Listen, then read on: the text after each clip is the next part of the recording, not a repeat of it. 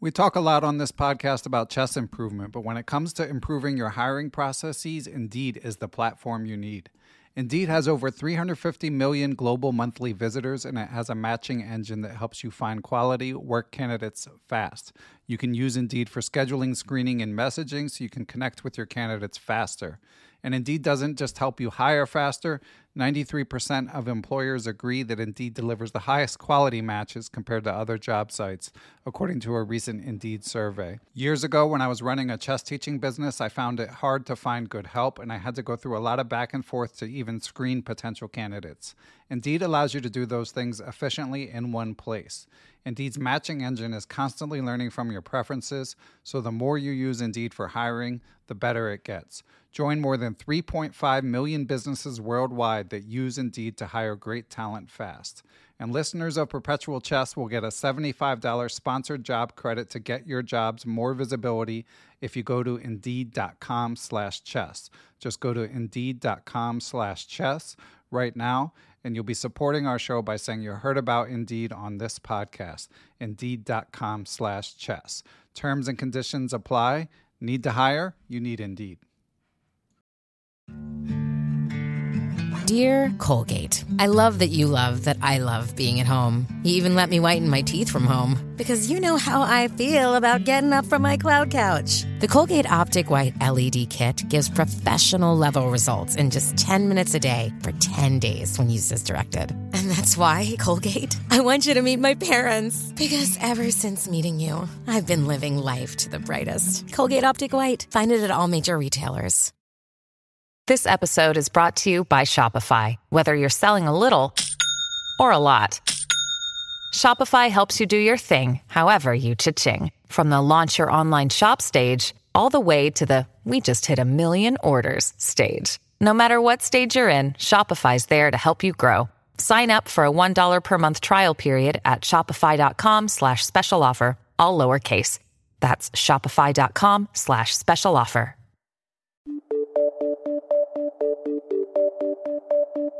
Hello, everyone. I'm Ben Johnson, and this is the Perpetual Chess Podcast. On Perpetual Chess, I have weekly conversations with chess players, personalities, authors, and adult improvers about their lives, their careers, and about chess improvement. Perpetual Chess is brought to you through the generosity of its Patreon and PayPal supporters.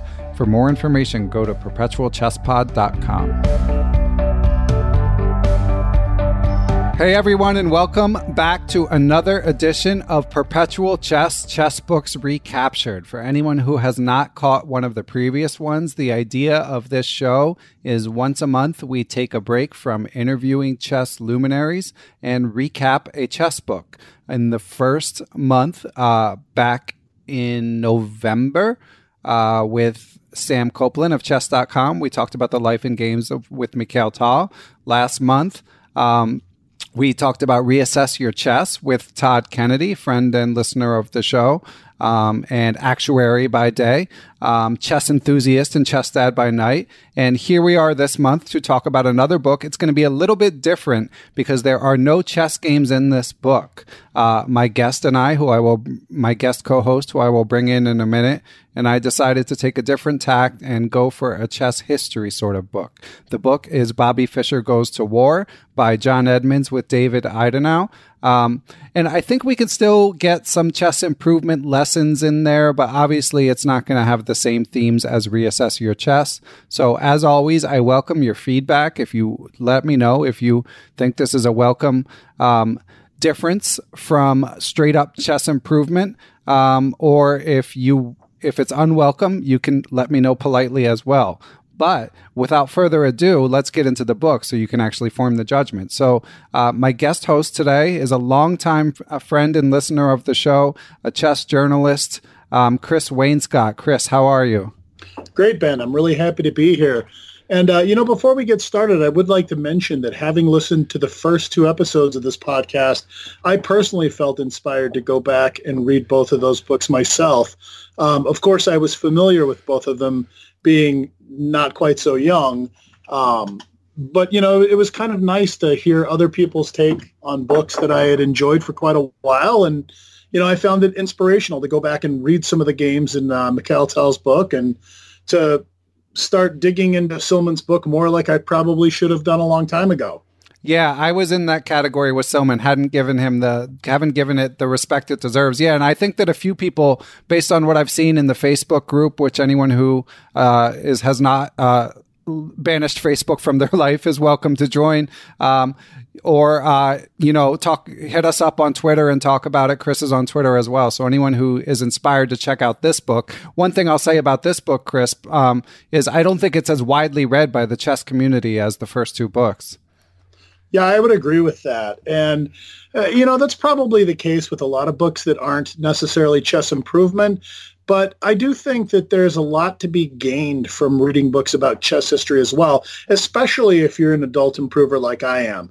A lot of times just hearing the stories that, of what, our heroes and idols or people that we respect chessically went through will kind of give you more insight. And, okay, while I could never put myself in the same shoes as Bobby Fischer or Boris Spassky, I can certainly put myself in the position of, trying to achieve a result and trying to put as much effort and focus into that. So a lot of times reading stories like this, it gives your mind a little refresher from the actual hard work of improving, but it doesn't turn the process off completely.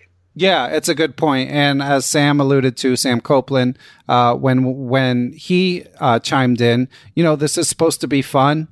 We're probably not going to be world champions, so this is another way to sort of broaden your knowledge of chess and appreciate this great game. But before we dig deeper into the game, Chris, is there any other biographical details we should nail down about you that you feel our listeners should know? Sure. I guess one way in which my own biography kind of attaches me to the book is the fact that I learned to play chess when I was 4 years old in 1977, which was more or less the tail end of the Fischer boom in the U.S. Yes, by that point in time, he was no longer world champion, but chess was still very much alive and growing in the U.S. because so many people had picked it up during the Fischer era. So I've been playing chess since 1977. Like most people, I just played casually for the first several years. I started playing in tournaments sometime around 87 or 88. Like everyone else, I swore I was never going to stop. And then, of course, immediately I stopped as soon as I graduated high school. I came back in 2011. Just kind of a random thing where I was at my grandparents' house and my grandfather had one of my old score sheets. And I just took a look at the score sheet and was like, wow, that was really fun. Why did I ever let that go? And, immediately I felt inspired to pick chess back up. And I haven't really looked back since. Now, I'm involved in the game in pretty much every level that you can be, other than perhaps professional player. I do a lot of private lessons. I run a lot of after-school programs. I organize a large number of tournaments, both scholastic and open for adults. I am a chess journalist, as you mentioned, although these days I'm kind of more of a recovering journalist since it's been a while since I've actually had any assignments that I've been working on. But, in addition to that, I'm a blogger. I run my own blog. So I'm as involved as I possibly can be with the game. I love it. I love everything about it. And, it's great to see somebody like yourself who's found a way to give back to people as well, out of a passion for the game also. Yeah, doing this podcast is so much fun for me. A lot of work, but I basically appreciate every moment. And Chris, you're in Wisconsin, and do you still have a day job in addition to all this chess work? Well, of course, I would, how could I use all of my time for chess when I could also work full time? Right. No, currently, yes, I do have a full-time job. It's in the not so exciting world of debt collection. I manage a collection agency and I spend my days listening to horror stories. And then I come home at night and I kind of just lose myself in watching TV with my wife. And then later on, once she's going to bed, I kind of immerse myself in the chess world. Fire up the chess. Nice. And for anyone who wants more background about Chris, he was on the U.S. Chess's podcast, One Move at a Time, in June of 2019. And I really enjoyed hearing Chris's story. Of course, we've been internet friends for a while, so I was happy to check it out. And I recommend anyone else interested do so. So getting to the book. So for starters, I feel like we should talk about what version we read. Chris, this was your suggestion. I hadn't read the book once again. Obviously familiar with the contours of Fisher and Spassky, but probably not as much as I should have been, to be honest. So I went with the Kindle version, true to my brand. There's no chess games in this book, but I still find Kindle easier. I mean, like a lot of people listening, probably, I'm at the stage of my chess book collection where I'm going to default towards not having another book on my bookshelf unless it's like I know it's especially beautiful or it's a collector's item or something like that. I just as soon have it digital, especially for purposes like this where I can highlight it and then go back and read the highlights all in one go as opposed to just flipping through it. So that's the version I read. Chris, what version of the book are you using? Well, now you're making me wish I had gone with the Kindle version myself. But I had a paperback that I've had for several years. So I just had the print book version. Okay, excellent. And so if we refer to any page numbers, it won't necessarily line up. But if we don't name it, a specific quote, if we don't name its origins and you want to find it and you're having trouble, you can always hit us up and we'll help you out from there. So up next is the book Zeitgeist. I do feel like it's appropriate for this one because obviously 1972, at this point, it's almost 50 years ago that this match happened, which is crazy. So a lot has changed, and this book was published in 2005, which a lot has changed since then. So just to set the stage a little bit, this book, I believe, was published on March 1st, 2005. At that time, there were 2 world chess champions. For those of you newer to chess has a bit of a, I don't know if I'd call it checkered, no pun intended, but there have been times where the organizations haven't agreed about who was the champion, most notably around that time. So at the time, Rustam Kazimdanov, was the FIDE champion, and the PCA world champion was Kramnik. The PCA had been started by Kasparov and Nigel Short in the 90s in order to try to fight back against FIDE's dominance, and then eventually the titles thankfully were reunited. But that was what was happening when this book came out. Fischer at the time, basically right when it was published, he was in Japan, but shortly thereafter was granted asylum in Iceland, so he was still alive. What else, Chris? Well, to me, it's interesting. Actually, just to touch on the last point that you made about Fischer being in Iceland, I found it interesting to note that Spassky was at least somewhat tangentially involved during that time in Bobby's life still. When Bobby was being held in jail in Japan, Boris actually wrote a letter to President George W. Bush asking the American government to go easy on Fischer. The other thing that I think is really interesting in terms of the zeitgeist of when the book was published is to note that at the time it was published, the number one player in the world who was still active at that time was Garry Kasparov. So, at this point, it feels like Kasparov has been retired forever. But, as the publication date of this book shows us, it really wasn't that long ago. Yeah, it really wasn't in the grand scheme of things. And certainly the book feels very current when you read it, because again, the only thing that's changed from a Fischer-Spassky perspective is that Fischer going to Iceland and then passing away and saying a couple more crazy things that got a lot of headlines before he died. But most of that story had already been told. In terms of, I always like to mention which guest recommended this book, but funny enough, the prior 2 books, again, come up all the time in the course of my interviewing people, but this one had not been recommended. I think even for guests of the show who read it and enjoyed it, it wouldn't come straight to mind as something to recommend because there's no chess games in this book, which we'll get to. But I still think, talking about Fischer-Spassky as we're going to dig in a minute, there's just so many stories that took place in conjunction with this match. It's the whole thing is just too crazy to be believed.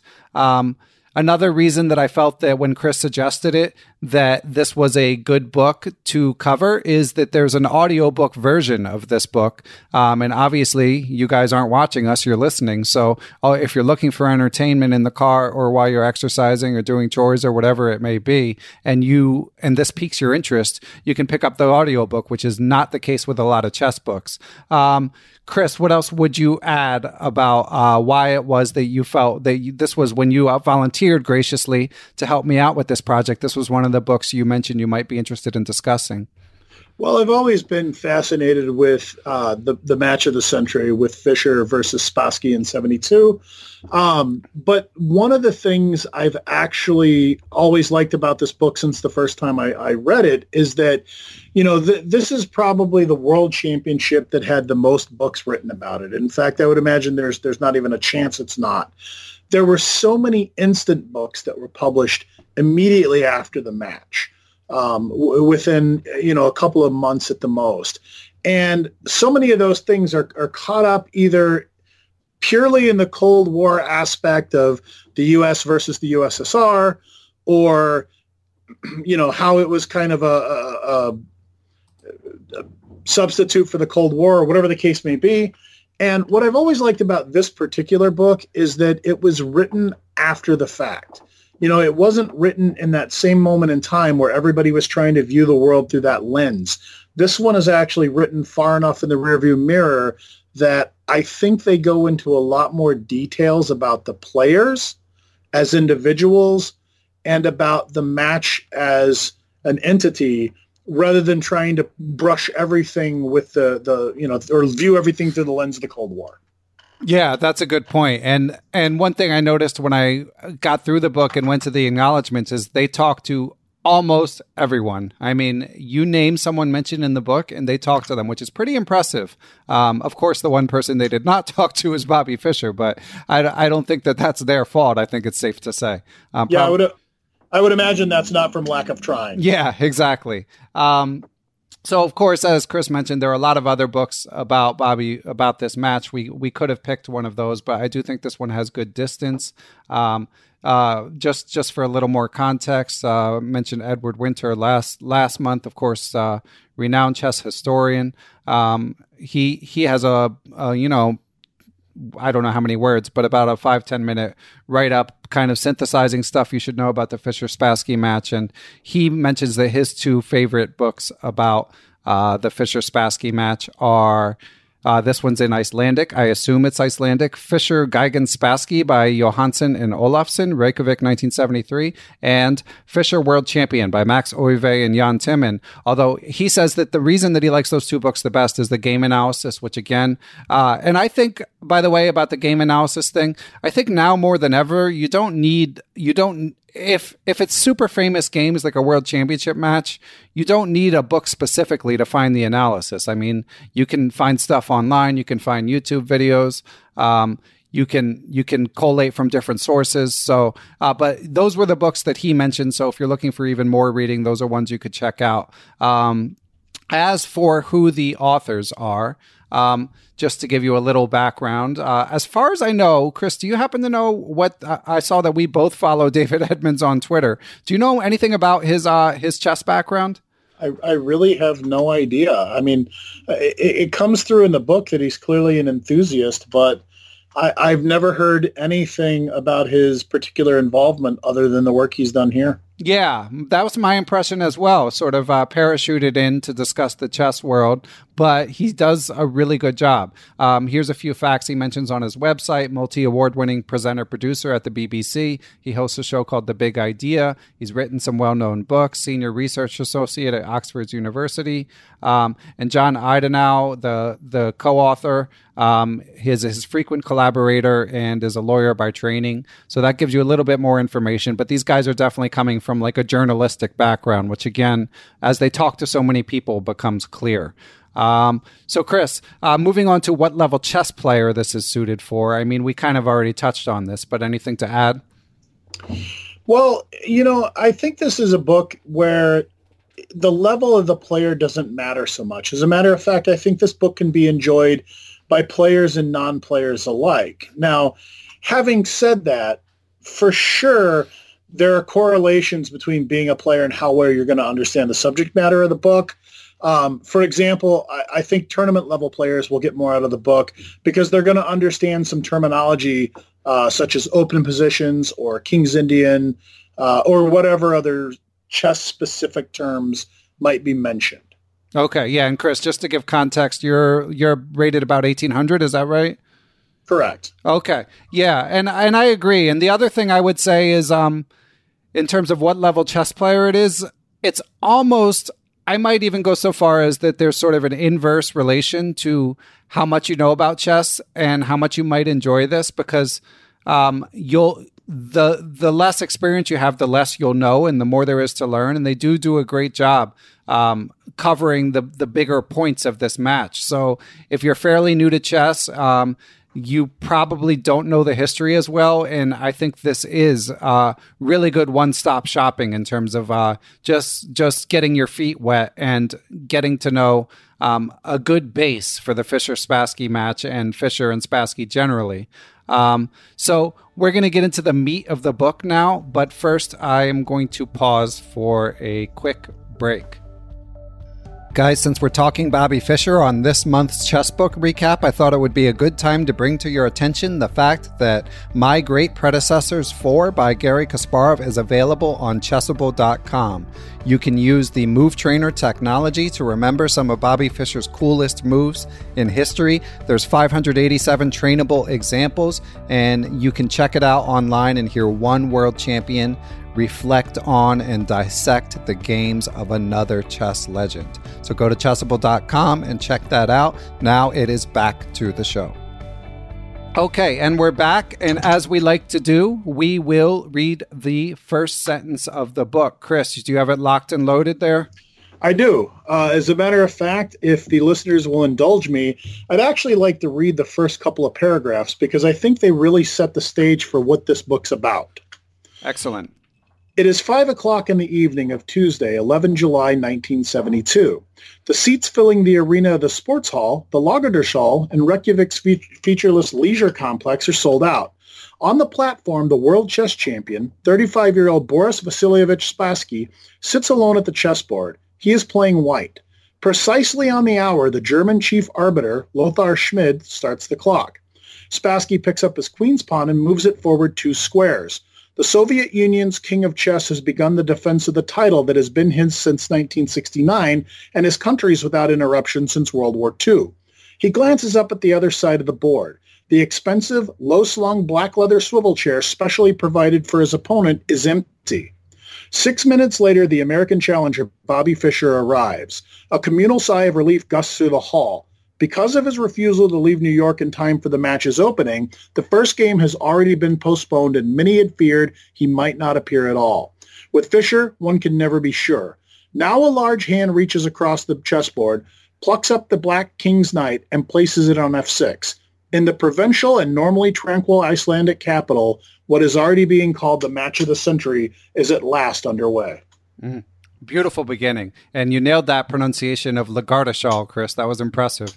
Oh, wow. I'm really bad with Icelandic, so I'm glad I got that one. I mean, it sounded good to me. Obviously, I'm not, like regular listeners will know I'm not the best source on this topic, but it sounded good to me. And yeah, that sets the stage. Although I will say, hearing that paragraph, like just hearing Chris read it again, it gets me fired up. Like, boom, let's go. Let's hear the match. But that's actually not the way the book is narrated, because then they kind of dial it back and they give a lot of background. They do a little Spassky bio. They do a little Fischer bio. They kind of paint a broader history of what was going on with the Cold War at that point. Chris, what's your take on that sort of broader view? I mean, the people who are like, just get to the chess, might want this book to be 100 pages shorter. Are you in that category or no? I'm definitely not in that category. I do like books that contain a lot of background information on them. I also think that thanks to Quentin Tarantino, a lot of us are now kind of useful with narratives that jump around a little bit. Having said that, I do think that the structure of the book could have benefited by a little more editing in terms of helping the narrative flow. I really do like, though, how deeply they went into the background. As a matter of fact, one of the things I liked the most about this book is this is the only book I can really think of that I've read about the match where they really went deeply into Spassky's background. Now, granted, most of the books I've read about the match were written by American authors and mostly immediately after the match. But these guys really took the time to give readers a sense of what it was that Spassky was bringing to the match himself. Yeah, and I have a lot of love for Boris Spassky, I have to say. I've mentioned before, of all the people in the world that I could interview for Perpetual Chess, he would be one of my top choices, even though he's been interviewed 1,000 times, so he may or may not say anything new. But I just feel like he's one of these people who he maybe didn't put his best foot forward in terms of chess quality in this match. But I mean, he seems to have this approach to life that one can get behind. I mean, he enjoyed the occasional drink. He seemed to have a balanced perspective, especially for a chess world champion, especially in comparison to his opponent. He was an amazing sport in this match. I mean, we'll get into some. We can't even, in an hour-long podcast, we can't even cover all the times he bent over backwards to accommodate Fischer's kind of crazy requests. So big shout out to Boris Spassky, basically. I hope he goes on the podcast for you. Oh man, that would be something. So a little bit more about the structure of the book is basically, I feel like it would be useful, Chris, to just give a 1 or 2 minute, so they have a big background, they do the bios, but what would you say, or if you'd like me to say, what are the events? What are the major events? Because obviously it's centered around a chess match, but there's a few things that occur that make that build up the suspense. So I think it's safe to give spoilers here 47 years later or whatever it is. So what happens leading up to the match, and then with the match and the delays in the match and all that stuff? Well, one thing I thought they did a really good job of is I think that most people who are familiar, at least with the outline of this match, will know that there were a number of delays in Fischer actually making it over to Iceland. Most of those were self-imposed delays where he just simply didn't seem to want to go. But I thought they did a really good job that the authors did a really good job of explaining that while not dwelling on it. So I guess to answer the question, the book centers on the prior to the match history of both players, followed by the challenges even just to get the match underway. Many people may be familiar with Game 2 of the match, which had no moves whatsoever. And so then, of course, the challenges were to get the match restarted. Along the way, there was all kinds of drama about can the match be filmed or can it not be filmed? Were the contracts allowing filming rights to be sold to someone else? Were they to be disregarded? Were they to be honored? So there's a lot of interesting kind of backroom drama that takes place in the book. I do agree with you that it does take away from getting straight to the chess. But at the same time, I also think it gives you a better appreciation as a reader for what all of these various factions really had to go through just to make sure that this match happened. Yeah. Whether it was the organizers, whether it was, like you said, there's so many instances of Boris being an amazingly good sport just to make sure that he did his part to contribute to the match continuing. So I really thought that all those little drama elements just painted a better picture. Yeah, and it's hard to do counterfactuals, but one thing in reading this book that struck me is it kind of seems like a miracle the match happened, I mean, it was so close to going off the rails so many times and so many people stepped up. Again, we can't even cover them all, but there were funding issues, lighting issues, chair issues, just Fischer getting on the plane issues. I mean, just so many things. And it's not one of those things where it seems, manufactured. And of course, there's some discussion of what were Fischer's motivations for the irrational behavior in various points. But I mean, I think that's just who he was, is my opinion. What do you think, Chris? No, I agree with that. I've always heard the same type of rumors or read the same sort of innuendo that this was some sort of gamesmanship where Fischer was trying to get Spassky off balance. But, a lot of people maybe don't recall that in, I believe it was 67 in the Sioux Center Zonal, Fischer was leading by quite a large score with a few rounds left. And because of some disputes, he wound up actually walking out of that tournament and giving up his spot in what would have been the candidates. I mean, he was for sure going to qualify. And So the idea that he could engage in some sort of gamesmanship that would get him desired results, I don't think that was the case. I think he'd already learned from prior experience that sometimes you just make one demand too many, and the organizer says, no, there's the door, and feel free to leave. Yeah, and of course, the fact that he never even defended his title sort of lends credence to the argument that he really was willing to walk away. I mean, he did walk away. Right. So, because you do, as Chris alluded to, you do read stuff where, like, this was some sort of grand plan to get Spassky off his game, and I just don't that I don't think is where he was coming from.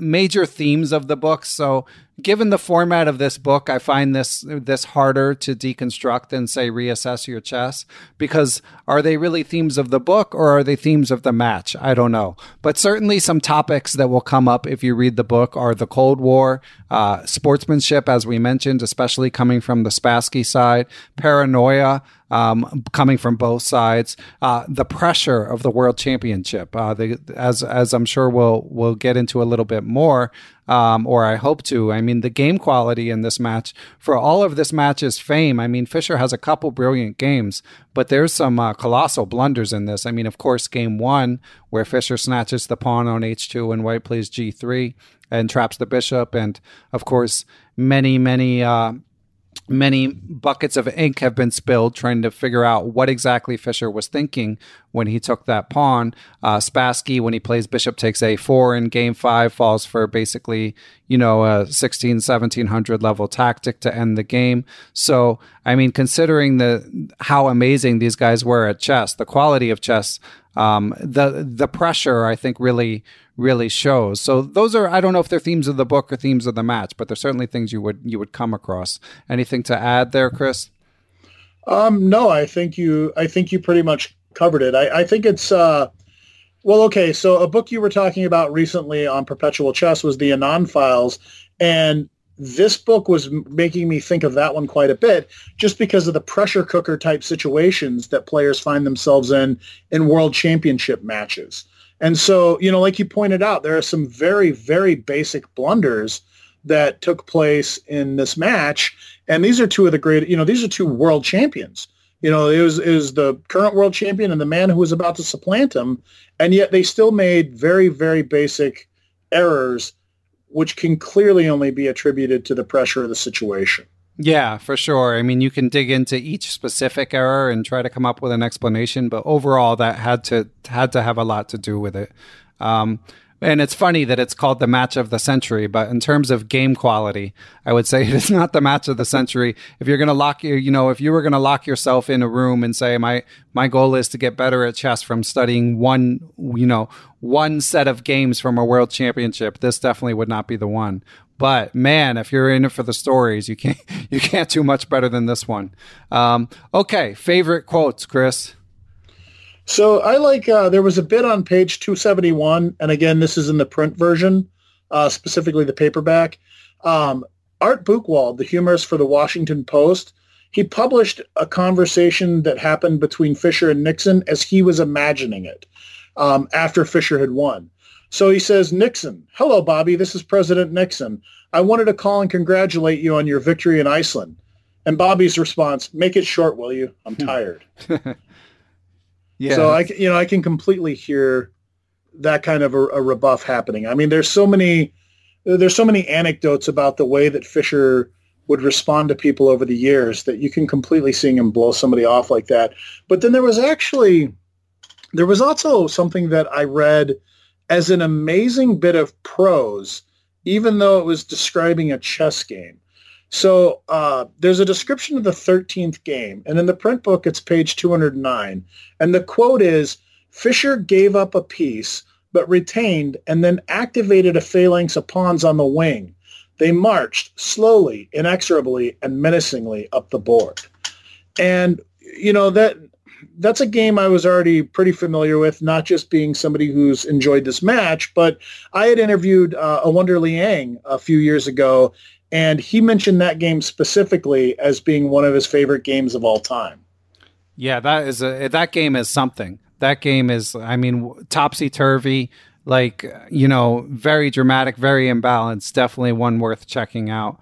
And as for my favorite quotes, one thing I'll say is this is really hard, and because like literally probably 20% of the book was highlighted for me. I'm a liberal highlighter when I read, and it was tough because there were a lot of stuff I wanted to remember and come back to. So when I went to review and pick my favorite quotes, it wasn't easy. The other thing is similar to The Life and Games of Mikhail Tal. This is one where the idea of quotes and the idea of stories kind of blend together a little bit. So a lot of my favorite quotes are actually sort of stories from the book.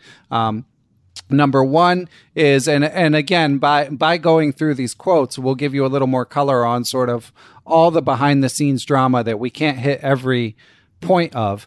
But this is from the point where they're still trying to get Fisher to get on the plane. And by the way, there's a lot of potential companion pieces for Bobby Fischer Goes to War, but a lot of you may be familiar with the HBO documentary Bobby Fischer Against the World, and they interview a lot of the same people. I am Anthony Sadie, and then you get to actually see them on camera, and you know, it's definitely a welcome companion, and I recommend that documentary. So this is Paul Marshall, force of habit there, saying Paul Morphy. Paul Marshall was Fisher's lawyer. So the backstory is this is when they're still trying to get Fisher on the plane to go to Reykjavik. The match is starting in less than a week. They don't know, is he going to come? Is he not going to come? He's still doing all this random haggling.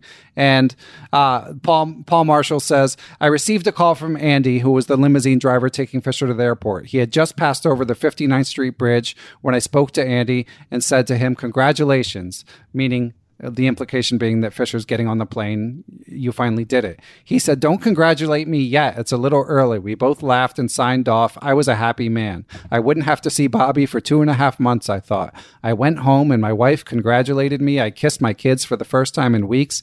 I slept well, went to the office, had a good morning, and went out for lunch. I picked up a paper and saw, oh no, he hadn't gone yet. I went out for a quick drink.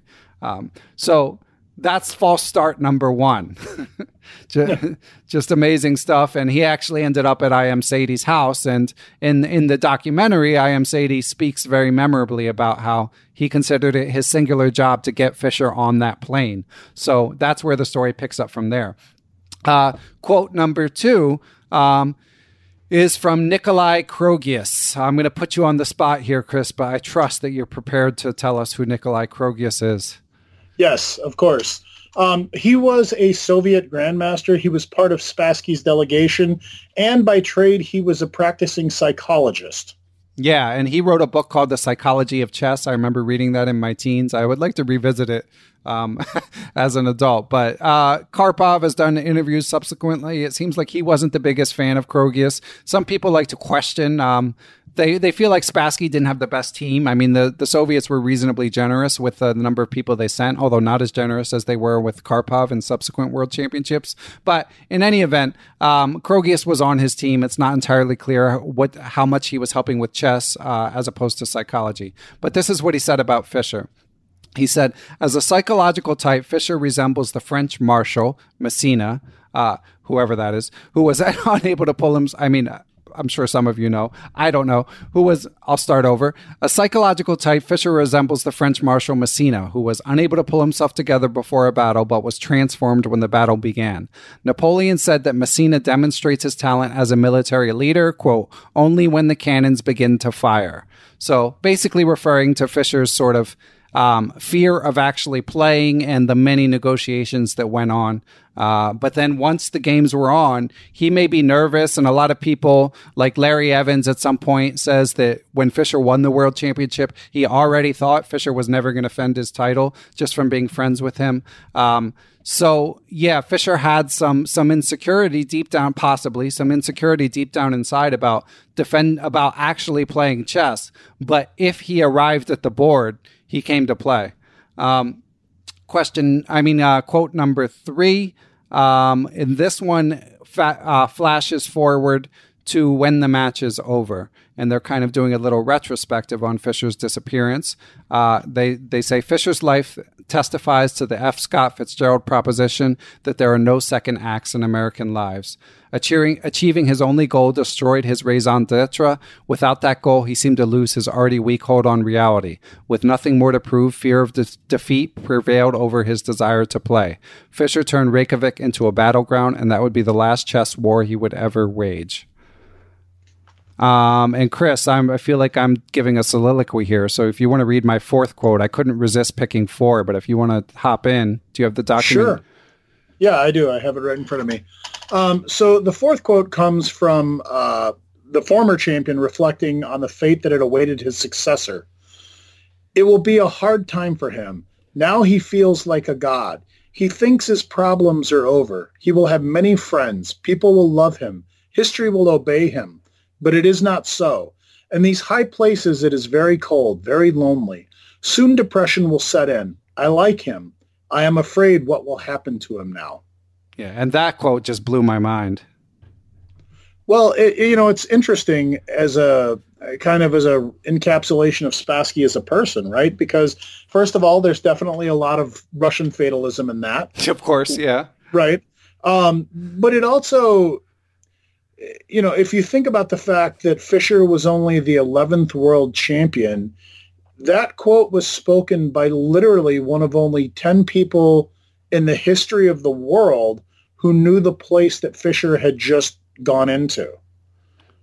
Yeah, and Spassky, by outward appearances, he is not someone who you would say, he won the world championship and then his life fell apart. He was, renowned in his later years of chess for, maybe he wasn't giving his all at the chessboard. In fact, that's another thing that Karpov insinuated about this match already. But, he was known for playing tennis a lot, known to enjoy a drink here and there, so on and so forth. But he didn't give the impression of this sort of brooding loner by any means. But that's sort of what he describes immediately after the match. So, yeah, it's shockingly prescient. Well, and there's another quote in the book, and I don't have the quote right in front of me, so I'm just going to have to ad-lib it a little bit. But after Taimanov had lost 6-0 to Fischer in the first round of the candidates, he was called into a meeting with various Soviet officials and essentially called out on the carpet. And, they stripped him of his Master of Sport title. They stripped him of his income. They took everything away from the guy that they could take away from him. And, a lot of the Soviet players were kind of, oh, yeah, he got what he deserved. But Spassky said something along the lines of, I wonder if they'll come for the rest of us once Fischer has beaten us all. Yeah, I remember that quote. Yeah, and Taimanov really appreciated Spassky being the only one to stand up for him, or one of the only ones. Right. And as it turns out, he wasn't wrong. From what I know of the situation, Taimanov did eventually get many of those things back because Larson then got blanked 6-0, Petrosian lost handily, and Spassky got beaten pretty badly. So I think it just wound up being, Fischer's time to shine, and what had been seen as normal operating procedure within the Soviet chess circles just kind of had to get reconfigured. Yeah. And of course we could go on with so many more quotes, but we got to keep it moving. Again, if you want the whole thing, get the audiobook, but this will be the somewhat briefer version. So favorite games, Chris and I decided for this, since there's no games proper annotated in it, obviously any of the games from the match are fair games, but also a fair game, as it were. But also we felt like any game even mentioned in the book was reasonable to select as the favorite game, because these days you can just call it up on your computer and check it out. So Chris, which game did you pick as your favorite? I picked a game that I really wish I had been more aware of its existence prior to reading this book. I picked Game 5 from Spassky and Petrosian's 1969 match. It was a nice game in the semi-tirage. It looks relatively tame. It just, if you take a look at the game somewhere around move 2022, it just kind of looks like it's going to peter out into a draw. And then Spassky finds this pawn sack to get a very mobile passed pawn, and he caps the game by sacking his queen, which is always a really nice finish to see. Yeah, the end of that game is pretty cool. Definitely recommend checking that out. And I went with a lower quality game as my choice. I went for the history angle. So I picked Game 3. Just because, again, setting the scene, Chris mentioned earlier, we don't know if he's going to show up for Game 1. Lo and behold, he shows up. And then Game 2, he's arguing about the cameras and the lights and all this stuff. And he doesn't even show up for Game 2. And then Game 3, we don't know if he's going to show up. And he's down 2-0. He lost a game where he blundered with the bishop takes h2, the aforementioned colossal blunder by world champion standards. And then he doesn't play the second game. So, but lo and behold, he shows up and it's a modern Benoni. He's playing black. He comes to fight.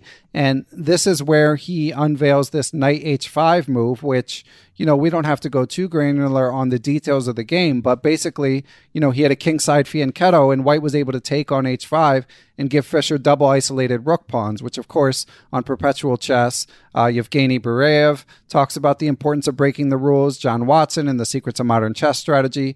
We now know how no so-called rule or guideline in chess is sacrosanct, but back in those days to allow your kingside pawn structure to get shattered when your king is already castled, and to do this on the biggest stage in the biggest moment, not only of Fischer's career, but really in chess history, to play a move like that. And then the game itself is not that thrilling, to be honest. I mean, he just wins.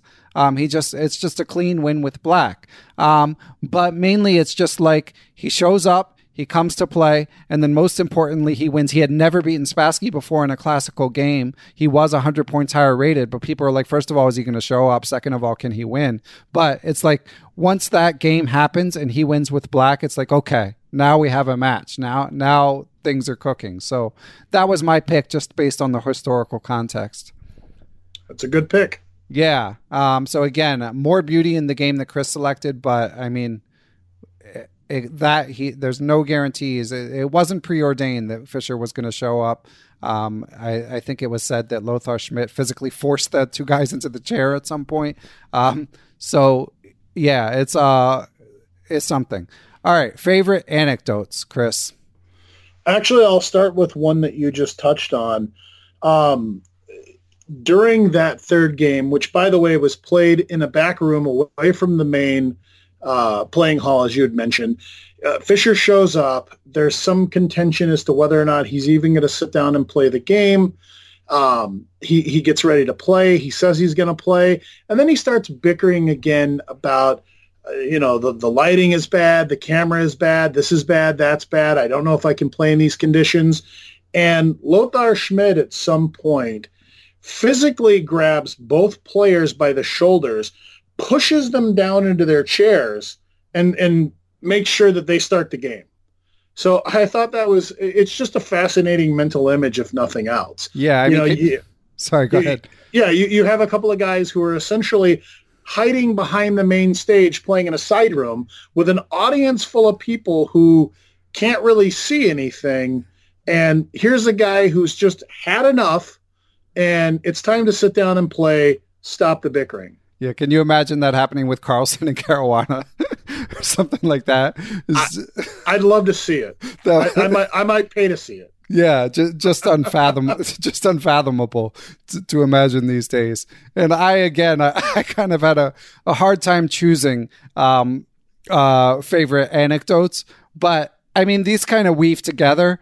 But there was this guy named Chester Fox, who again, chess historians will already know this, but somehow, I mean, they describe him as basically kind of a fly-by-night, one-man operation, and he somehow secured the rights to be the only one who filmed this match. So first of all, Chester Fox is an amazing name. I mean, and they basically describe him as kind of a dodgy businessman, but he has these rights, and a lot of the fighting is about, is he going to be allowed to film it? He has a contract that says he will. He subsequently sued Fischer, or, I don't know exactly who he sued, but he sued whoever it was for not being able to film the entire thing. So there's these bit characters that you just don't see in a lot of world championship matches for the most part, like Fisher's policeman friend, Sammy Paulson, who I believe subsequently wrote a book, plays a bit part in the I say movie because it feels like one, in the match. British investment banker Jim Slater, who again, one of the times that Fisher held up the match, it looked like it wasn't going to happen. Suddenly he was demanding more money, and this guy comes in out of nowhere, this investment banker, and doubles the prize fund. So there's just all these little like extra characters that, like, if you were writing a story, you couldn't write them this well. So I mean, that's probably more than one anecdote, but those are some of my favorites. And we should mention, by the way, that Anthony Sadie, who is a doctor by practice, and I believe when I interviewed John Donaldson, who of course is one of the world's leading experts on Bobby Fischer, he mentioned that Fisher did have what Sadie calls hyperacusis regarding sound and light. So we don't want to make too much light of all these demands he was making vis-a-vis the cameras and the noise and stuff like that, because there may have been like a medical issue that actually really bothered him more than it would bother anyone else. But in any event, it certainly it added to the drama, whatever the reasons were it took place were for. Agreed. And, you know, one of the things that I think really sets this match apart from certainly any match in recent history or probably ever is the size of the locale in which it took place, and also just the nature of the inhabitants. And what I mean by that is, you know, first of all, this was not in a major population center. It's not like this match was taking place in Moscow or New York City or anywhere else. This was a little country with a very small population. And as a result, you get these really cool stories about how, for example, there was a car dealer who lived in Reykjavik, and he saw Spassky just kind of standing in his driveway out for a walk one day, admiring this Range Rover that he had. And so he gives Spassky a ride and, you know, around the countryside, and is kind of telling him a little bit about the history in the area, and winds up lending him the car to use for the duration of the match. Also, I know you've been to Iceland, Ben, so maybe you're a little more familiar than I am with just the general culture of the place, but I know that they're really worried about being considered to have bad manners or to be seen as treating somebody poorly. So I was fascinated by this little snippet of information in the book that locals consider it bad manners if their dog barked at a stranger. So dogs had been banned from Reykjavik since 1924. Wow, I didn't catch that, and I'm a dog person, so that disappoints me. But yeah, the people were very nice. I had a great time there. Highly, as I've mentioned, as Chris highlighted, I've mentioned at the Reykjavik Open as we record. We're in January, and I believe it's in April. So anyone looking for an international chess tournament to play in, one of these big open FIDE rated tournaments, I cannot recommend it highly enough. Based on my 2006, I believe it was, trip there. I'll give, we're running long as expected, Chris. But I have to give one more anecdote. This is about Fischer bowling. And again, this is a quote/anecdote. The quote tells the story. So it's by a guy named Viktor Jakovich. Again, all these bit characters in this match that you just don't encounter in, say, Caruana Carlson or Carlson Karjakin or Anand Gelfand or whatever it may be. So Viktor Jakovich, bit character who is tasked with looking out with Fischer on the Air Force Base. And he's the one that always goes bowling with Fischer, which along with swimming late at night is one of Fischer's favorite activities to blow off steam. So he says bowling was partly a physical exercise and partly a mental distraction. That's all it was.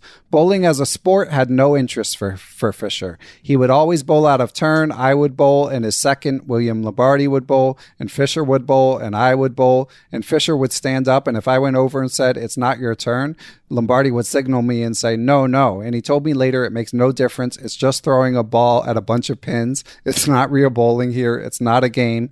And I remember a person at the base coming up to Fischer with the best of intentions and trying to tell him, look, let me show you what you're doing wrong with your hook or whatever. Fischer very curtly responded, "Look, I throw this heavy ball in order to get exercise in my arm, in order that I can be in better physical shape, in order that I can sleep better, in order that I can play better chess. That's it."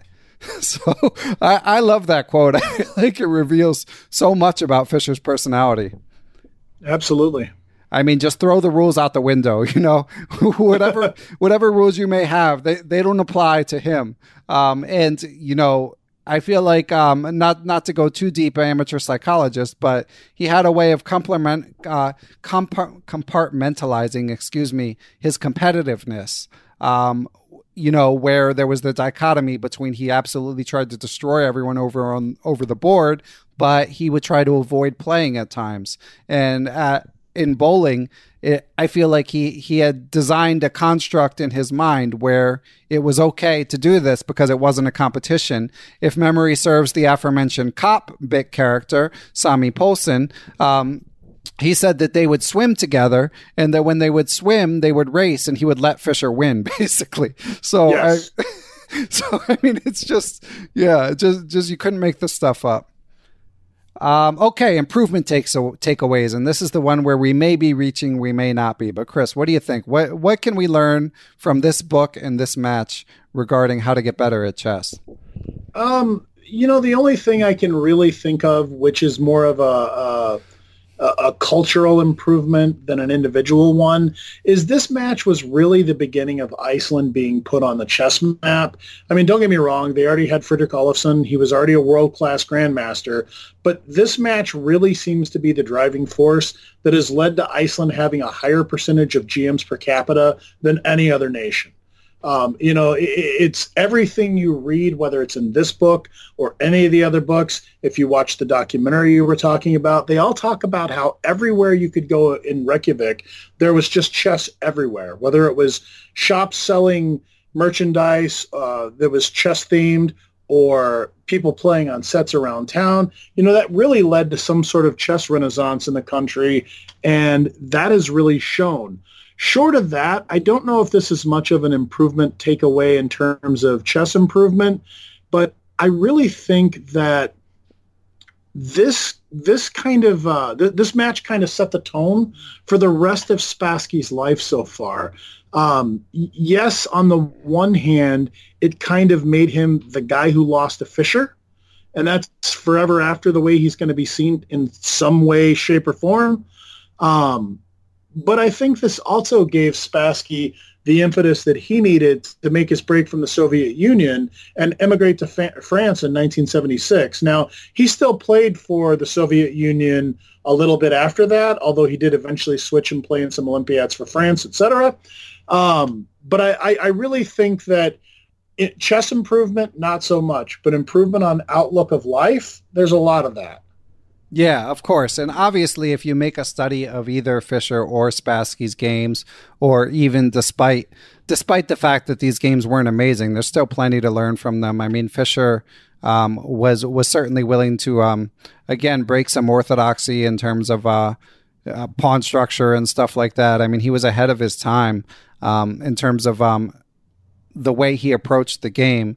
Of course, his legendary single-minded pursuit of chess to his detriment, in all honesty, but I mean, the fact that he was living and breathing chess all the time and Spassky wasn't, definitely showed through in the results.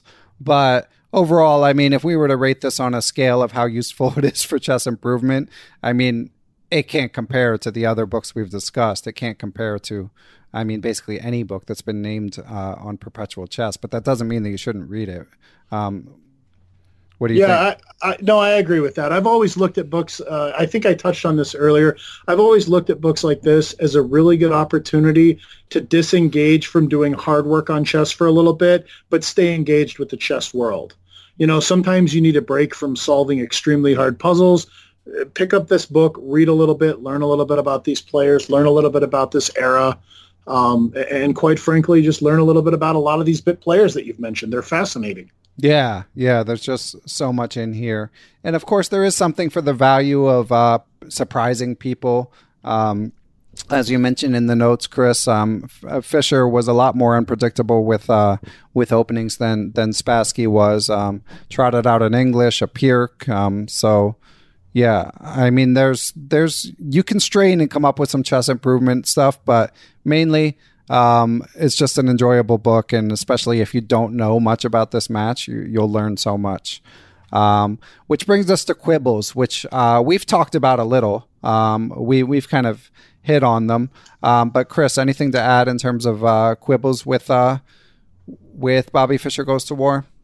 Yeah, there's a couple. And it's funny that you mentioned Edward Winter earlier, because I realized when I was reading this book that the first time or a couple of times or whatever it was that I read this book was before I was as familiar with Edward Winter as I am now. Now, when I read a book, I kind of try and put myself in his shoes and ask myself, what would his take on this be? And there were a couple of things that I found very quibble-worthy as a result. There's a lot of amateur psychology in this book. For example, on one of the early pages, on page 23, there's a quote about humans often feeling uncomfortable in open, complex positions because a part of them feels dread about the unknown. And to me, that's just nonsense. One of the other things that happens in this book that annoys me is they quote George Steiner quite a bit as though he's some sort of authority on psychology. And in reality, Steiner, who did write an interesting book about the match called Fields of Force, which also doesn't really contain any chess, he's educated in literature. He's not a psychologist. There was also a very common misconception about Paul Morphy dying in a bathtub surrounded by women's shoes. It's completely debunked, so that one annoyed me. And for some reason, the one that annoyed me the most was they give a quote by Miguel Najdorf to start the second chapter, and the way that they give the quote is Fischer wants to enter history alone. The actual quote is Fischer prefers to enter chess history alone. And that might seem like a really small quibble, but with things like that are so easy to research, it always makes me nervous about what else they might have missed. Now, having said all those things as quibbles, I do want to emphasize I find those to be very minor quibbles, and I don't think they missed much about the actual match itself, primarily if for no other reason than the fact that you mentioned that they talked to just about everyone. I mean, they interviewed everyone who was involved with this match, with the exception of Fischer, that was still alive when they were writing it. So I don't think they missed anything major, but those were some minor disagreements that I had. Yeah, and I don't have much to add. I think you raised some good points. And as we mentioned earlier, there probably is a bit too much background. They could have trimmed the fat by maybe 10 to 15%, something like that. I think would be optimal in my mind, but that's always going to come down to personal taste. I personally would give the book like an A- to B+, something like that. So well worth reading in any event. I did want to just shine a light one more time on what people say about there being no games, because if you look for sort of prominent reviews of this book, you can still, as a New York Times subscriber, at least I can find the review from when the book was published, from the New York Times, and Gabriel Schoenfeld, says mostly positive things about the book, but then in quotes he says, but there are glaring weaknesses too. Reading a book about a chess match that discusses the games at length without providing the actual sequence of moves is like attending a banquet where the most delicious recipes are discussed, yet not a bite of food is served. So that's certainly an opinion that's out there. I personally, as I mentioned earlier, I don't completely agree, because I don't, that review like that book is now 15 years old, but I don't feel like we're in an era anymore where we need like one-stop shopping. If I want to see the games, I just can call up the games and play through them as they're describing them in prose. And if I want Grandmaster annotations on top of that, there's plenty places to find that. So yeah, I don't have a ton of quibbles with the book. Just you should know what you're getting into in terms of that there's no chess games into it. Okay. Anything to add, Chris? I think we actually are doing we came in about on time and hitting all the points. How can we tie this up? Well, I would like to say I agree with you. I really think this book is probably a solid A-. I think that everybody should do themselves a favor. If you're not really familiar with this time in chess history, go read this book or others like it. Yeah, yeah. And this doesn't have to be the only one. There are certainly other ones we could have chosen. But I mean, these guys did their homework. You could certainly do worse. A couple things to mention before Chris gets out of here and we get on to the blindfold chess problem. Number one, I can't promise yet that I'll always do this, but I do already know what next month's Perpetual Chess Recaptured will be. We're going to go back to chess improvement. So again, if this wasn't your thing, please politely tell me. Or if you liked it, that's good to know too. But next month we'll be kind of tying some history and chess improvement, because I will be discussing Think Like a Grandmaster with cognitive psychologist and friend and former guest of the show, Christopher Chabris. I'm excited for that one. So if anyone wants to read along, feel free to do so. And Chris, what are you doing with the vast sum of money that I'm going to ship your way? Well, I think I found a really good place for that money to go to, Ben. I know that U.S. Chess has been trying to do quite a bit to encourage more girls and women to either stay in the game or get involved in the game. So I'd really like to see that money go to the U.S. Chess Women and Girls Initiative. I know your good friend and childhood friend and former competitor, Jennifer Shahade, runs that. I also have something of a connection with Jen because I've written for her on Chess Life Online a bunch of times. So I know she's doing a really good job with that initiative, and I'd like to see them do everything they can to see their mission become a success. Awesome. Yeah, and so generous, so great that we're able to do some good for the chess world on top of, recapping a book. So Chris, awesome job as expected. How can people keep up with you? If, as they should, they choose to do so? If you can't find me online, you're not trying very hard. You can literally just Google my name and the word chess and you'll find everything you'd like to, but probably Twitter is just the best way. I'm on Chess Twitter all over the place. I'm on Facebook. So feel free to get in contact with me if you'd like to yell at me for anything or say anything about anything I've said today. Okay, excellent. Well, thanks again, Chris. Great job. And I'll let you hang up before I get to these blindfold chess problems that I forgot to triple check and I hope are right. Sounds good. Thanks, Ben. All right, guys, this month's blindfold puzzles are Bobby Fischer themed. I actually took them from his games. It's possible you'll even recognize them, but I think they're pretty decent blindfold puzzles.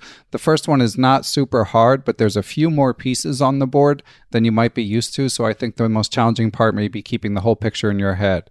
It is black to move and win, and I will give you the piece placement now or in a second. As always, in the show notes, if you click on the first diagram listed below the position, you'll be able to see the position without the answer. And if you click on the second diagram, you will see the actual answer. So without further ado, here is puzzle number 1, black to move and win. First, I'll give the white pieces. White has pawns on H2, G2, D5, and A2. White also has a rook on F1, the king on H1, the white queen on D7, and a bishop on A3. So that's it for the white pieces. I'll give it again. White has pawns on H2, G2, D5, and A2. White's rook is on F1, White's king is on H1, White's queen is on D7, and White's bishop is on A3. As for black in this position, they have pawns on H7, G7, F7, and D6. The black king is on G8, black bishop on F8, black rook on E8, black queen on D4. So once again, that's pawns on H7, G7, and F7. The black pawn is on D6 also, black king on G8, black bishop on F8, black rook on E8, black queen on D4, and it is black to move and win. It is not a lot of moves. I'd say about a 1600 level puzzle. The next one I think might be moderately harder. There's fewer pieces, but it's a mate in 4, and only finding the checkmate counts. So in this one, I will say the white pieces first. White's pawns are on H2, G3, F2, and E3. So dark squared constellation, white king on E2, white queen on F3. That's it for white. pawns h2, g3, f2, and e3, white king on e2, white queen on f3. Black, on the other hand, has pawns on g7 and f7. The king is on g8, black's queen is on c3, and black's bishop is on b3. So black to move and checkmate that king. It's right there in the middle of the board, but you got to find the mating sequence. So that's it for this month. I hope you guys enjoyed the show, and I will catch you guys soon. Thanks, as always, to my producer, Matthew Passy, for making Perpetual Chess happen. I also want to thank all you guys and girls who helped me grow Perpetual Chess. That includes everyone who tells a friend about the show, everyone who writes a positive review on Spotify, Apple Podcasts, YouTube, whatever other podcast platform you may be on. All of it is appreciated and all of it keeps me going. But of course, most of all, I want to thank the people who provide financial support to the show. I would like to give extra special thanks to the following people and entities. They are Chessable Quality Chess Books, the Capital City Chess Club, the Apprend Chess Twitch channel, Andrew Bach, Austin Clough, Benjamin Porto, Kathy Carr, Chad Oliver, Dano Hanlon, Danny Davidson, David Schreiber, I am Dimitri Schneider, Faraz Sawaf, Gary Foreman, Greg Nattel, Greg Shahadi, Guven Manet, Jens Green, John Jernigan, John Cromarty, John McCarthy, Kelly Palmer, Kevin O'Callaghan, Lone Pine Chess, Lorraine Dore, Lucio Casada Silva, the law offices of Stuart Katz, Michael Kahn, FM Michael Oplin, Mike Zelazny, Moonmaster 9000, Peter Sodi, Reuven Fisher, Seattle Chess Club, Thomas Stanix, Thomas Tachenko, Todd Bryant of Strong Chess, and Todd Kennedy. And I would also like to thank the following people and entities.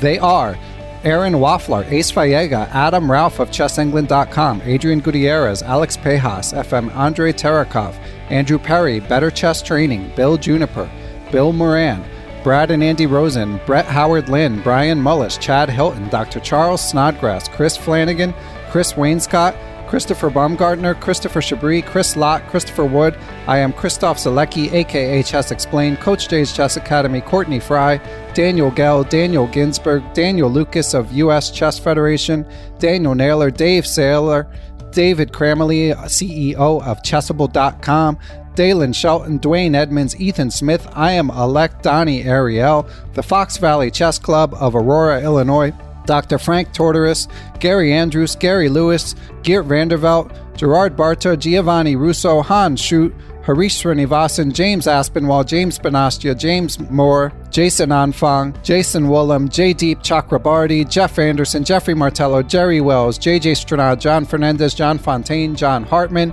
John Jeffrey, John McMurtry, Jordan Goodwin, Jose Rodriguez, Justin Gardner, Jen Shahadi, Joel Rocky, John Thompson, GM Josh Friedel, I am Kare Christensen, WGM Katerina Nemtsova, Kelly Palmer, I am Kostya Kovutsky, Krishna Kapala Krishnan, Larry Ryforth, Laura Belyavsky, Martin Knudsen, Matthew Passy, Matthew Tedesco of SeattleChessMeetup.org, the Mechanics Institute Chess Club of San Francisco, Michael Allard, Miguel Arospidi, Mike Clem, Mr. Mike Shahadi, Nate Salon, Neil Bruce, Olaf Mueller-Michaels, GM Pascal Charbonneau, Passy Passanen, Paul Bain, Paul Clarkson, Paul Sweeney, Paulo Santana, Peter Lux, Peter Merrifield, Randy Temple, Ricky Grijalva, Roy Yearwood, Ryan Berg, the Say Chess YouTube channel, Scott Doherty, Scott McKinnon, Sebastian Finsterwalder, WGM, Tatya Vabrahamian, Tim Brennan of TacticsTime.com, Tim Seymour, Timothy Ha, Tom Edsel, Tomas Komanich, Tony Rotella, Tyrin Price, Victor Vrankulj, Wayne Beam, William Brock, William Juniper, William Peterson, FM Zhao Cheng of Chess1000.com, Zhivko Stoyanov, and that is everyone. Thanks, everyone. Catch you guys next week.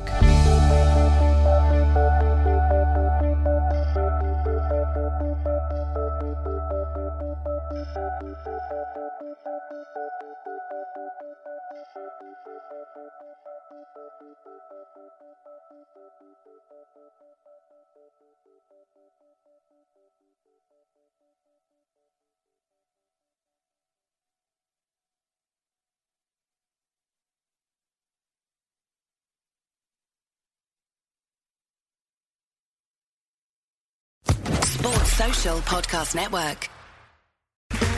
Okay, round two. Name something that's not boring. A laundry? Ooh, a book club. computer solitaire, huh? Ah, oh, sorry. We were looking for Chumba Casino. That's right. ChumbaCasino.com has over 100 casino-style games. Join today and play for free for your chance to redeem some serious prizes. ChumbaCasino.com. No purchase necessary. Void where prohibited by law. 18+. Terms and conditions apply. See website for details.